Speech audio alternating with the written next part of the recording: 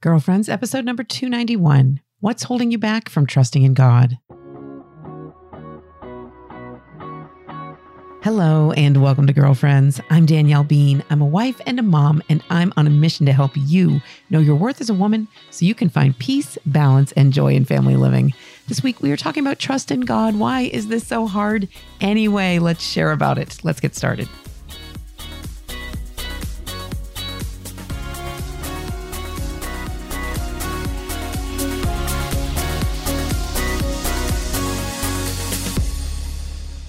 Hey, girlfriends, how are you? I'm thrilled to be connecting with you here on the podcast yet again. If you are a first-time listener, I want to give you a special welcome. Thank you for checking us out. I hope you're going to like what we share here and want to become a regular member of the Girlfriends community.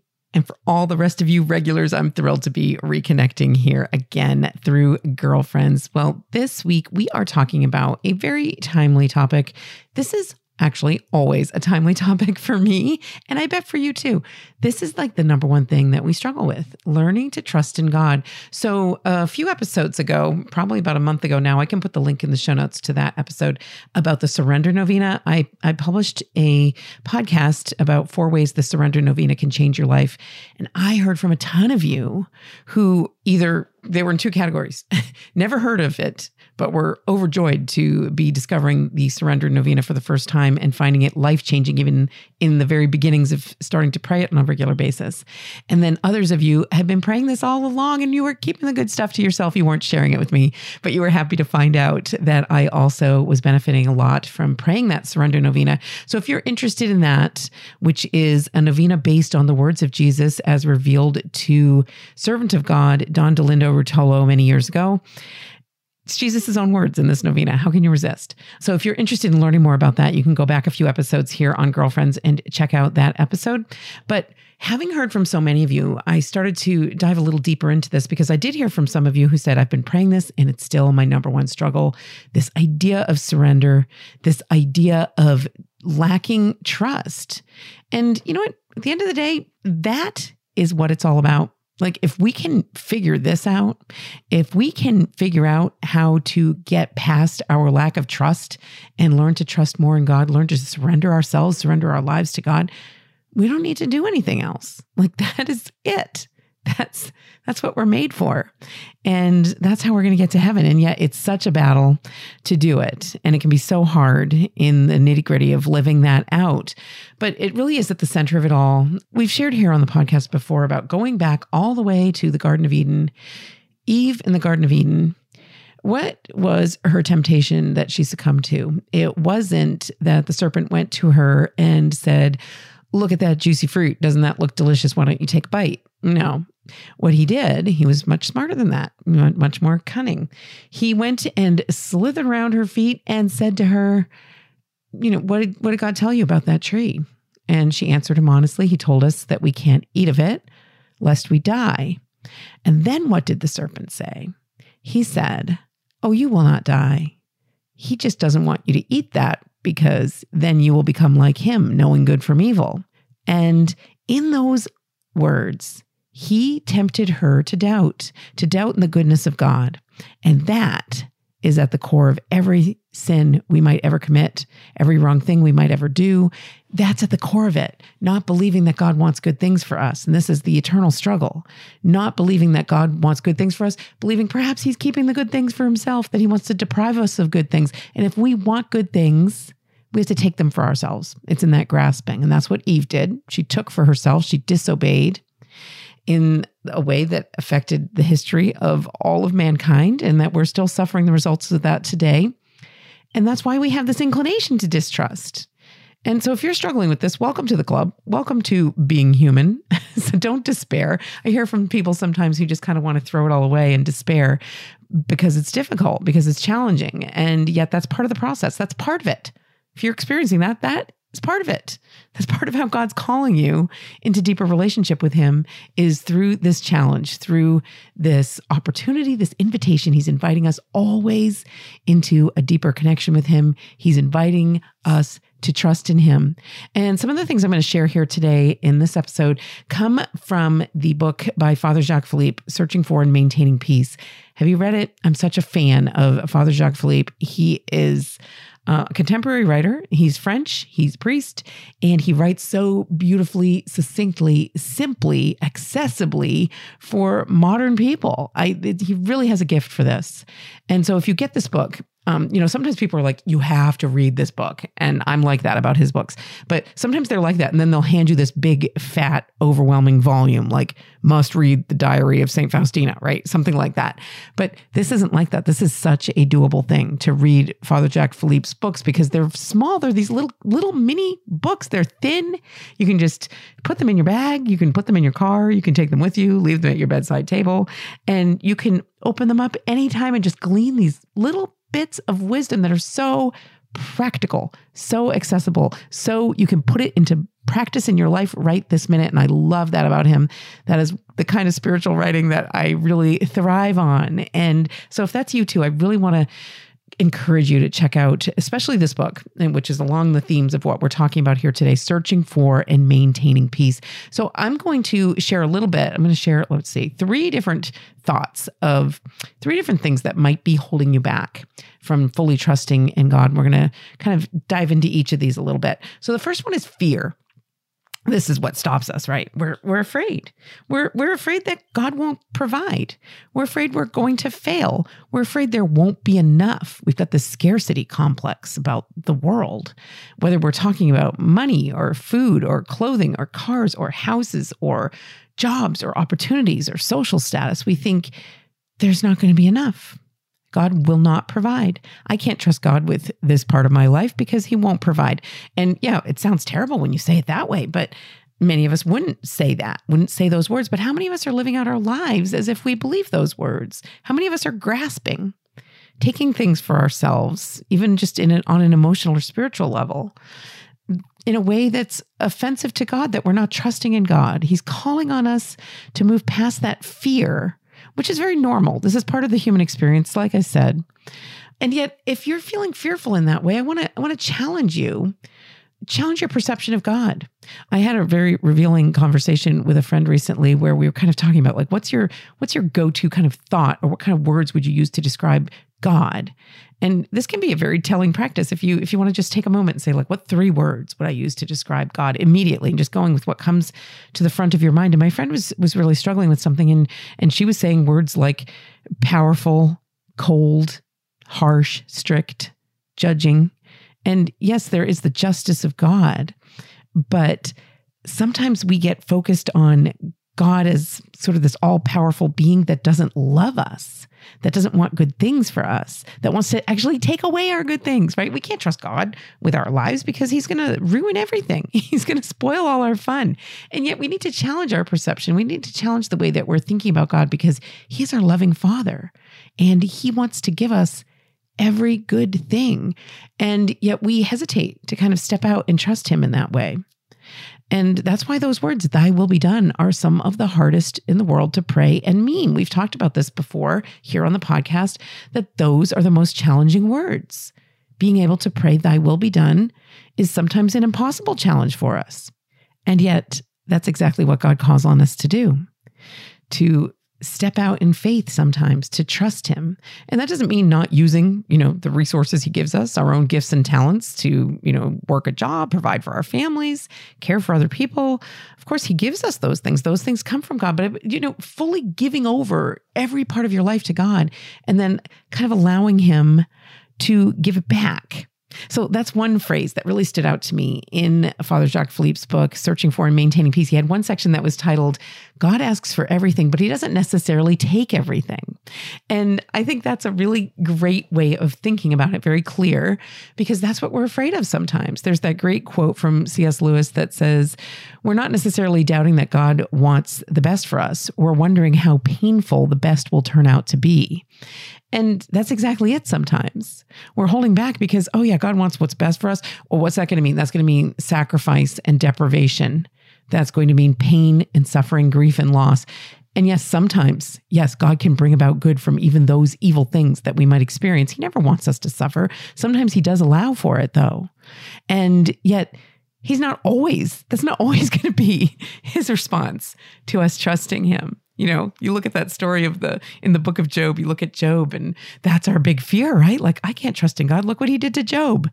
But, Job is a unique circumstance, a unique story. Most of us are not living lives like that. We're living lives that are actually filled with many blessings. God asks for everything, but doesn't necessarily take everything. So what he wants is for us to turn over our lives to him, turn over our finances to him, our marriage to him, our kids to him, our health to him.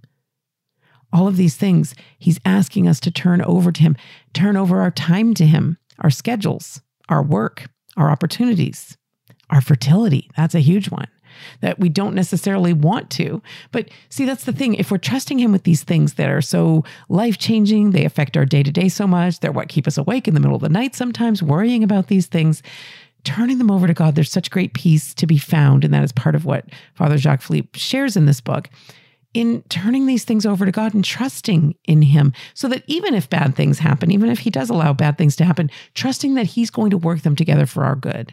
Having that kind of confidence in God is everything. So we sometimes have this false notion that God is out to get us. He's just waiting for us to trust him so he can take everything and make us suffer and leave us desolate and desperate and deprived. But that's not what he wants for us. He doesn't want to hurt us. He wants us to turn everything over to him for our own good, because he knows that's what's going to lead to our eternal happiness. So I want to challenge you to think about, if you have fear in your heart when you think about trusting God fully with your life, or maybe one particular part of your life where you feel like you're holding back, I want to challenge you to think about, what's your underlying thinking? What is that fear? You might be surprised to find out what your underlying thinking is. Are you thinking about God as kind of this evil taker, this evil taskmaster, this person who wants to take away every good thing from you and make you suffer, that you can't trust, just like Eve in the garden? Are you thinking, I can't trust in him? Are you believing those doubts that the evil one wants to plant in your mind, that God doesn't want good things for you? He's keeping the good things for himself. You need to take those things for yourself. So challenge yourself, and you might be surprised to realize what some of your basic and faulty underlying thinking is. What is your mistaken perception of who God is? I want to challenge you to do that. So that's the first one. Fear holds us back from trusting fully in God. And then the next one is a lack of prayer. I know you're rolling your eyes right now. Here she goes again, telling me I need to make time to pray. I don't have time. I'm busy. I'm overwhelmed. I'm stressed. I can't do it. I understand. I know all of this. But, the result of us spending time in quiet contemplative prayer, whatever amount you can do on a regular basis, the result is our own peace. You can't trust in God if you don't know him. How can you trust in somebody you don't know? How would you trust in somebody that you never experience? And it's in quiet contemplative prayer that we experience God. I once heard a story of a monk who was kind of absorbed in contemplative prayer in the chapel. And when he came out, somebody asked him, "What do you do in there?" And his simple response was, "I look at him and he looks at me." And that really stayed with me. I love that description of contemplative prayer, because that is so simple. And yet that's what it's all about. That idea of spending time with God. Sometimes we have this idea that our prayer time has to be arduous. We have to be working at it. We have to be kind of putting on a performance for God. We've got to do certain prayers, and it has to look like this. It has to be a rosary, or it has to be, this novena or this chaplet or whatever. All of those things are great. But really what it's all about is God just wants to spend time with you. He just wants to be with you. How can you trust somebody that you don't know?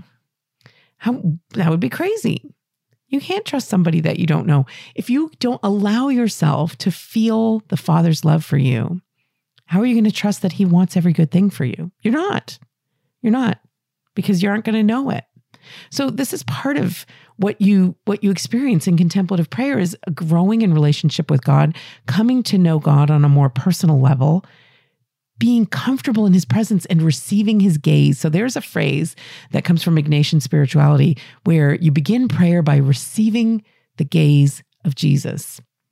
And a beautiful way to kind of contemplate this, and kind of practice this is looking at that scripture passage in Mark chapter 10, where we read the gospel story where the young man who is wealthy goes to Jesus and says, what do I have to do to enter the kingdom of heaven? And Jesus tells him, follow my commandments. And he says, I've done all of these things. And yet what he hadn't done is give up everything to follow Jesus. And Jesus tells him this. He says, go and sell all of your things and give the money to the poor and come follow me. And the young man is then sad because the gospel passage tells us he had many things. But there's this phrase where we read, this is the quotation from Mark chapter 10, verse 21. And this is a beautiful phrase to just reflect on. Jesus looked at him and loved him. That's what Jesus does. He looks at you and he loves you. It's that personal. We're meant to place ourselves in these gospel stories. Put your name in there. Jesus looks at you and loves you. Put yourself there. Reflect on that, just that little passage. Reflect on receiving the gaze of Jesus. And you don't have to do anything more than that. To sit in his presence, to begin your prayer time, or it could be the entirety of your prayer time could be made up by receiving the gaze of Jesus, sitting in his presence. I look at him and he looks at me. So, you might do that just by contemplating that passage from scripture. You might look at a crucifix, just ponder that kind of love, that kind of outpouring of his very self, how Jesus did that for you personally. In a very intimate way, he loves you and knows you, and he gives of his very self for you. Every bit, poured out every bit of himself out of love for you in a personal way. Reflect on that. And is that the kind of God who doesn't care? Who's going to look to make you suffer? Who's going to look to take everything away from you? So it's through that kind of contemplation that you can come to know and understand the love of God. So I'm not lecturing you here and telling you need to do X number of minutes more in prayer every day. But I do want to invite you. I want to encourage you to spend more deliberate time in contemplative prayer. If you are struggling with a lack of trust in God, this is a beautiful way to kind of step into that. A beautiful way to grow in trust in God is by spending time with him, getting to know him, allowing him to love you. You do that by sitting in his presence. And you don't do that by always being on the fly and saying, my life is a prayer, and, giving God the scraps of your day or here and there when you happen to think of him. That's fine. I mean, it's good to do those things and pray throughout your day, even when you're very busy. But it is vitally important that you have times in your day on a regular basis where you are sitting in his presence. And if you have 5 minutes, start with those 5 minutes. We've talked about this before. Everybody has 5 minutes. What are you using your 5 minutes for? I understand you're busy. I understand you're exhausted. You're depleted. But the good news is this is for you to rest in him. And if you begin with those 5 minutes, you might just be surprised to find yourself craving more. You might be surprised to find yourself lengthening that time that you're spending in quiet contemplation, contemplative prayer, letting God love you, receiving his gaze. And the result of that is peace. Peace in trusting God, learning to know who he is. And of course, then, when we know who God is and how good he is and how much he loves us, when we experience that, of course, we're going to trust in him. So I'm not lecturing you. I'm not making demands. I am inviting you. I'm encouraging you. I love this way of phrasing it, inviting, because there's, I've mentioned before that I love to use the Peloton app for workouts. I find it a really flexible way to do different kinds of workouts. And one of the things I really love on it are they're called the outdoor workouts, which are it's an audio file, and you download it to your phone, and then this coach is in your earbuds while you're running and kind of coaches you through. I love to do interval workouts that way, kind of coaching you through different intervals and sprints and slower walking and running and, all the different levels of running for intervals. So I love to do that. And this one particular coach is a really, really encouraging person. And one of the things that she says is like at the end of a run, it's really funny because usually you do like a sprint in these exercises, which is hard. And at the end of that, you take a break where you walk for like 30 seconds or something and kind of recover. And at the end of the very last one, recently when I did one of these, at the end of the sprint, it was the very end of the workout, there was just a little bit of a recovery left. And she said, I want to invite you to, instead of walking these 30 seconds to recover, jog and then walk. Jog for 30 seconds and then walk, which, I didn't want to because I was exhausted. It was the end of several of these intervals and this was the end of a sprint. And usually we get to walk at the end of the sprint. And yet I thought that was a very encouraging way of phrasing it. I want to invite you to do this hard thing. Well, I want to invite you to do this hard thing, which, good news, it doesn't end up being a hard thing, but it is a commitment. I want to invite you to have more time in your day, set in your day, scheduled in your day first. It doesn't have to be first thing in the morning, though. That's a great time to do it. But, putting it in first and scheduling everything else around it. Sometimes our priorities are messed up. Do you suffer from a lack of contemplative prayer in your life? Well, what are you placing in greater priority over it then? Look at your schedule, figure out where you can do that. And everybody has 5 minutes. I'm not going to take that. I'm not going to believe you. You might have 5 minutes, they get interrupted. You might have 5 minutes at different times every day, but you have 5 minutes. So start there. And that is part of how you can grow in trust. It's this lack of prayer in your life that might be leading to you holding back from trusting more fully in God and finding the happiness that He wants you to have in that. All right, the third way that some of us are kind of getting in our own way, what's holding us back from fully trusting in God, is our own faults. So this is something that I think many of us use this as an excuse, and we don't realize it's an excuse. We kind of put this as an obstacle between ourselves and a closer relationship with God. Like, I'm too busy. I'm impatient. I'm distracted when I pray. All of these things. I'm impatient with my family. All of these things that kind of get in the way of us trusting fully in God. The good news is God knows all about them, and He's calling on you to trust in Him anyway. And, we sometimes think, God can't act in my life. He can't act through me. I can't trust in God to do good things through the work that I'm going to do or through this family thing I'm trying to do because I struggle so much and I'm weak in all these ways and I'm sinful.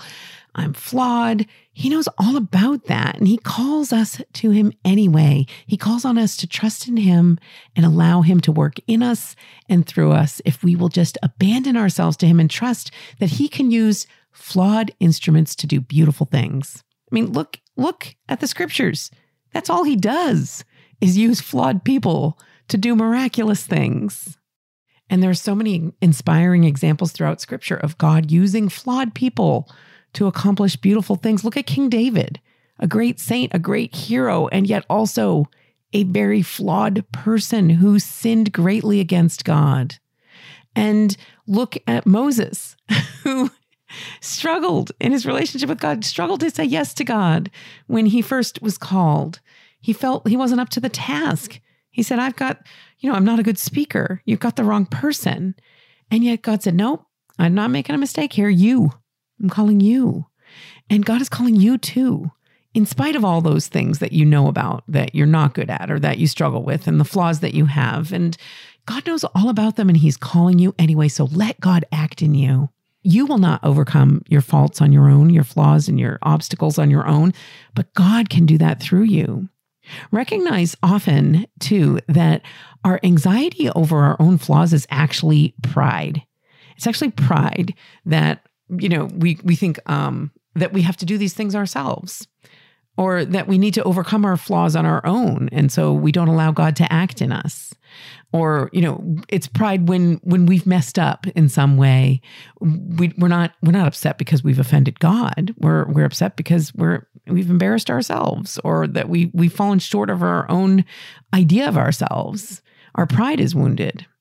So it takes great humility to fully embrace who you are, not embrace sin, not embrace your flaws, always be working at them, but to accept who you are, who God made you, and the ways in which you're sometimes flawed and sometimes you're going to fall short. and allow God to work with that. Allow God to work in that. He can do beautiful things if you will abandon yourself to Him, flaws and all. God can bring out good even from our own faults, even from sin, even from the results of sin in our lives. God can bring about good things. He does that. There's a great quotation from St. John of the Cross that says, "Love is able to profit from everything, the good as well as the bad that it finds in me, and to transform it into itself." That's what God does. He profits from everything, the good as well as the bad that it finds in you, and transforms it into itself, into love. God can do that, but we have to allow Him to do it. He's not going to force Himself into our lives and do it. We need to turn to Him. We need to trust Him. We need to abandon ourselves to Him. So you find yourself flawed. You're worried about these shortcomings of yours. Rejoice. God can work great things through you.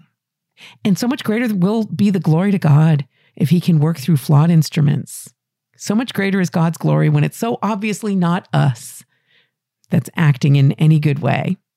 I recognize this most clearly in my own life. There are times when, something happens either in my parenting or in my marriage, or I'm counseling a friend and some good benefit comes from it, maybe from something that I said or something that I did. And I feel so removed from that good thing, not in a bad way, but I know it's not me. I allow God to work through me. And this is what every one of us can do, is allow God to work through us. And of course, I'm not perfect at this. This is something I struggle to do too. I need this reminder as much as anybody else. This idea that our flaws and our faults and our shortcomings are not an obstacle for God. He can work with them.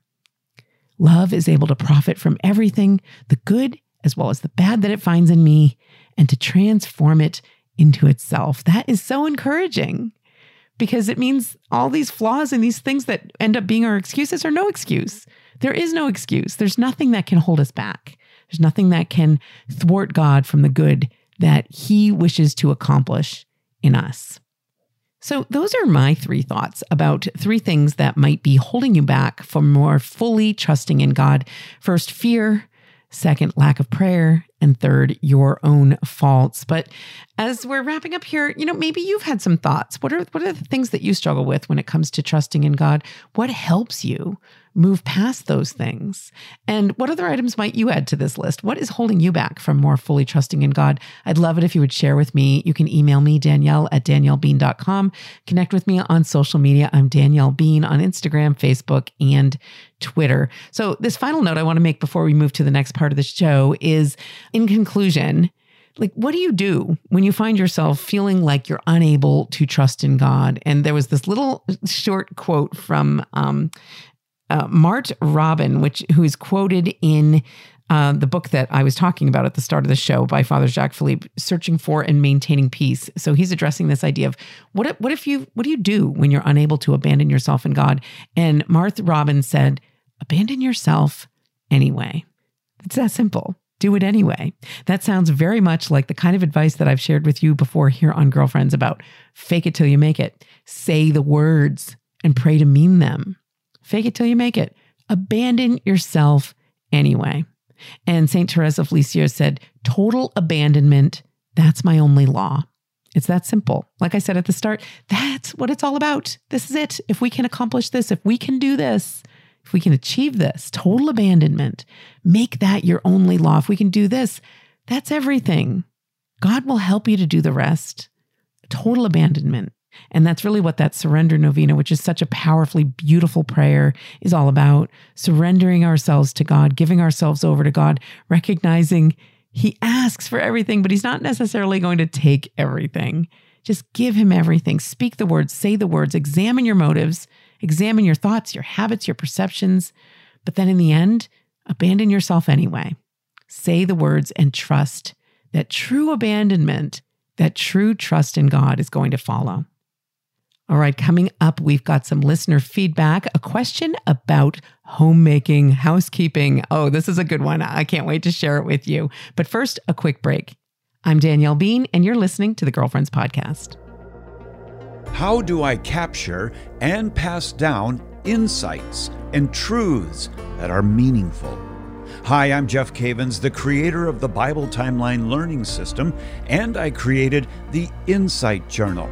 Within the Insight Journal is a system to keep track of the best insights of life in an organized and easily accessible way. No more rummaging through journal after journal to find that one insight from prayer that you want to share. I have done months of research to create the best journal for you to keep your golden nuggets of truth. Get ready to write your insights from Mass, the Bible, talks, and more in a beautiful cloth-covered journal with a ribbon, strap, and interior folder. To order your copy of the Insight Journal, go to ascensionpress.com/Insight Journal.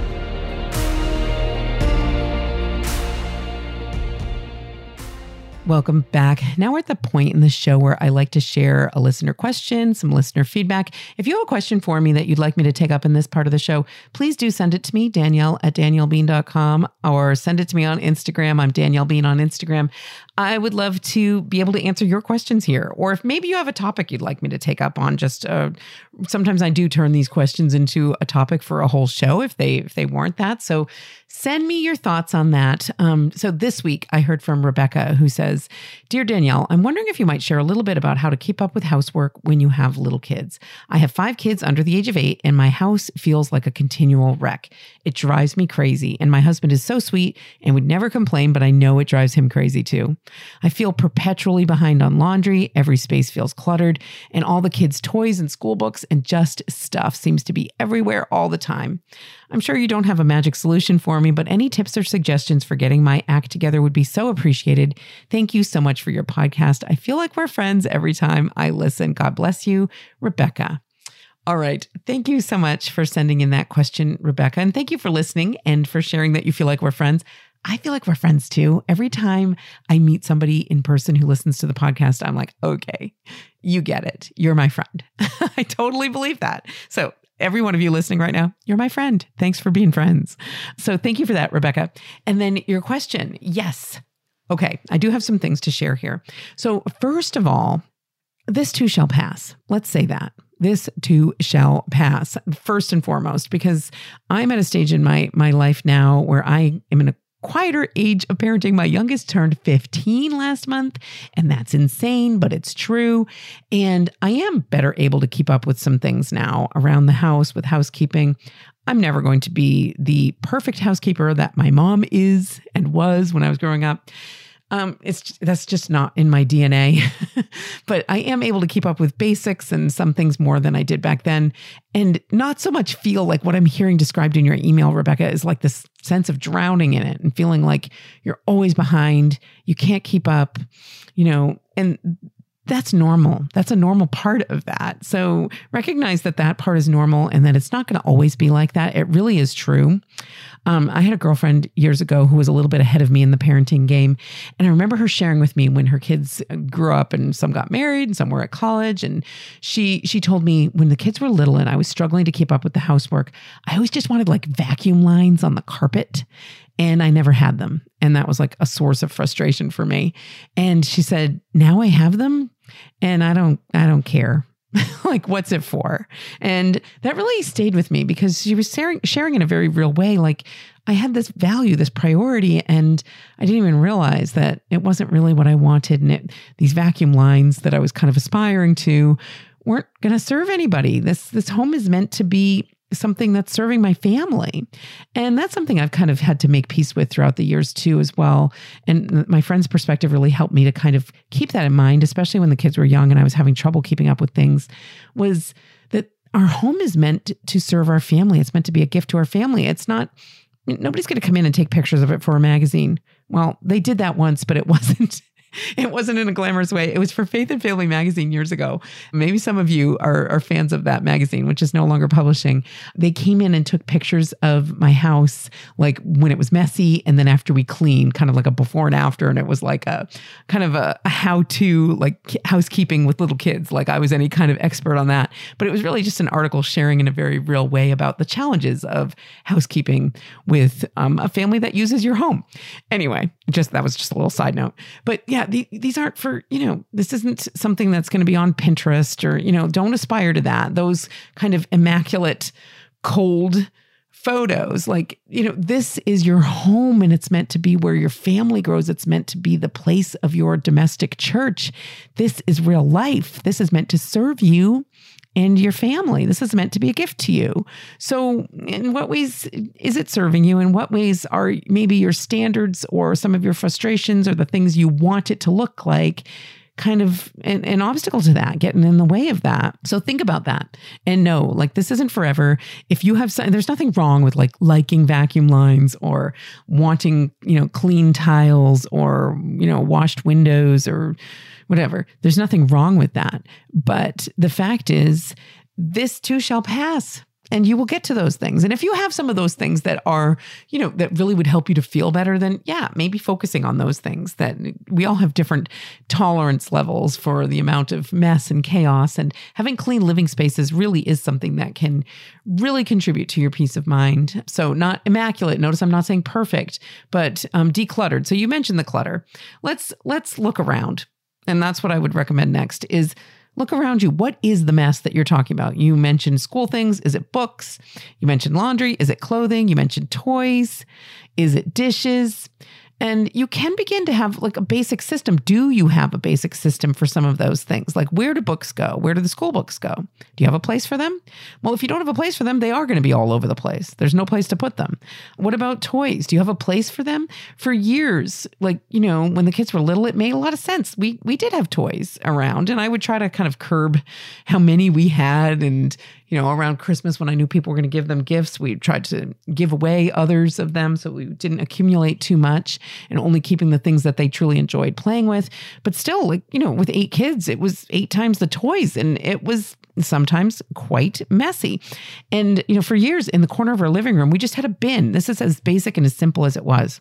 It was just a large bin where we tossed all the toys. So picking up the living room was fairly simple, and even a 2-year-old could help to do it, just putting the toys into that bin. We don't have that bin there anymore, but, and we had similar bins in their bedrooms and that kind of thing. But to have a basic place, at least, something that rudimentary can work. Where they go? Do you have a system in place? Look around and decide what is making up the clutter. If it's books, do you have places where they go? If it's clothing, let's talk about that one, because that's the next thing I want to talk about is laundry. And so I can share with you, it was kind of like a revelation to me years ago when this was before the kids were really old enough to do their own laundry, and I was feeling overwhelmed by it. And it just felt like it was never done. It was never caught up. And you're kind of sharing that. And there are going to be some stages of family life where it's not caught up. That's not a reasonable goal. But something that helped me a lot was realizing that I could make this something that it did require effort on my part. I had to push through a little bit, but I could make this a gift I would give to myself. And that's how I needed to think about it. Doing the laundry every day, all the way, was a gift that I could give to myself. And that sounds weird, right? It's not a gift. Laundry's not a gift. It's not a gift you give to yourself, but it felt like it was when I looked at it the right way, in that I would look around sometimes, when in a busy time or in a stressful time, and I would realize the laundry was kind of like a symptom of what was going on in my life. Like, if my life was chaotic and out of control, the laundry was chaotic and out of control. If the laundry was pretty well caught up, I was feeling pretty good and like I was on top of things and feeling balanced. And recognizing that, I said, well, how can I address this? And I realized I had to be doing it every day. I fought that for a while. Like, I used to think, well, just doing it twice a week, just doing all of it at once. That way I'm not focused on it the other days of the week. But doing it every day at a certain point with a certain number of kids, like, it's just required, between sheets and towels and diapers, if you're washing diapers, and just everybody's clothing. It just became impossible to just do it on a couple of days a week. It didn't make sense. It was overwhelming. And the way I kept myself from being overwhelmed, was by doing it every day, at least 1 or 2 loads. And that generally was enough. Never really needed to do more than 2 loads if I was staying on top of it every day and doing it all the way. Okay, so this is the second part. You know what I'm talking about. Some of you listening right now, you've got laundry on your dining room table. You've got laundry getting cold in the dryer. You've got laundry sitting all over your bed in your bedroom. You've got a laundry in the staircase.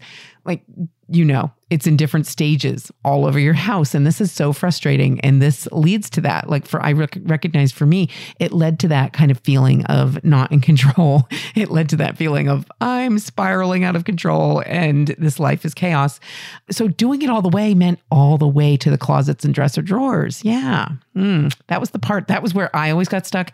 It seemed I was usually able to move the stuff through the machines, but then when it came to folding and putting away or hanging up, I just had this mental block. Like it was too overwhelming. But if it was just one load, I could do that, And so doing it every day and doing it all the way was really just a way that I could really find that I was staying on top of the laundry. Not perfectly, never perfectly. I'm still not perfectly on top of the laundry all the time, but it was much more doable in that way. So I would really recommend doing that.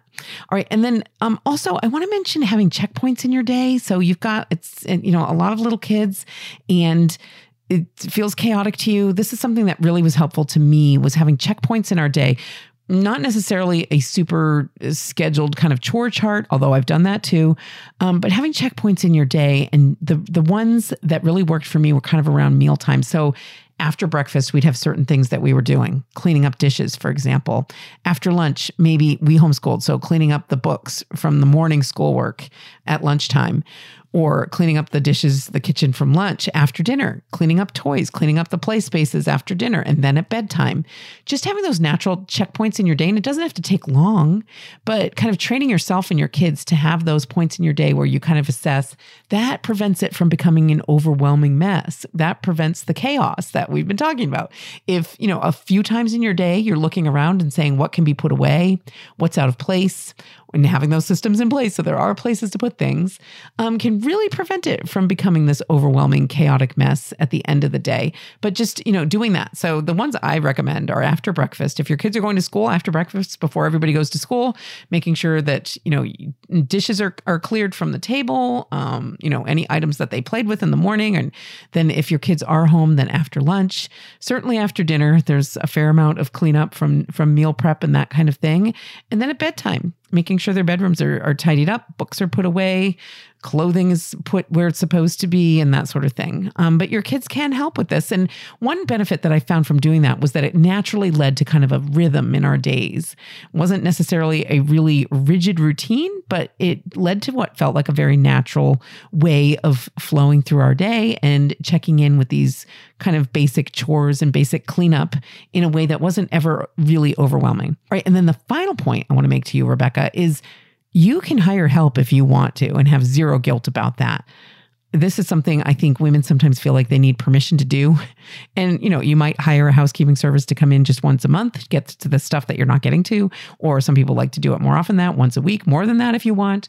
And it doesn't have to be a housekeeping service. Maybe there's a local teenager that might like to help out and you could just pay a little bit. Maybe there's a homeschooler in your area who could come over and do that sort of thing for you. Maybe you can swap with a friend. You could offer her some services, maybe babysitting if she'll come and clean your house while you're out. There's lots of creative ways that you can get this help if you need it. And you don't have to be superwoman about it. You can hire help and have absolutely no guilt about that. So if you have the budget for it, if it's something that is appealing to you, go for it. Absolutely go for that. And maybe focus on those things that really cause you to have that sense of overwhelm. What you shared in your email, Rebecca, about feeling overwhelmed by all of these things and the level of chaos.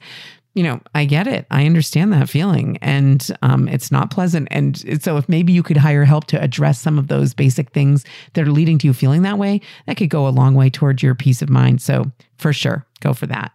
All right. That's all the time we have for today, but I want to thank you, Rebecca, for writing in. If you want to write in a question of your own for me to take up here on the podcast, email me, Danielle@daniellebean.com, or let's connect on social media. I would love to connect with you, especially on Instagram. I'm Danielle Bean on Instagram, Facebook, and Twitter.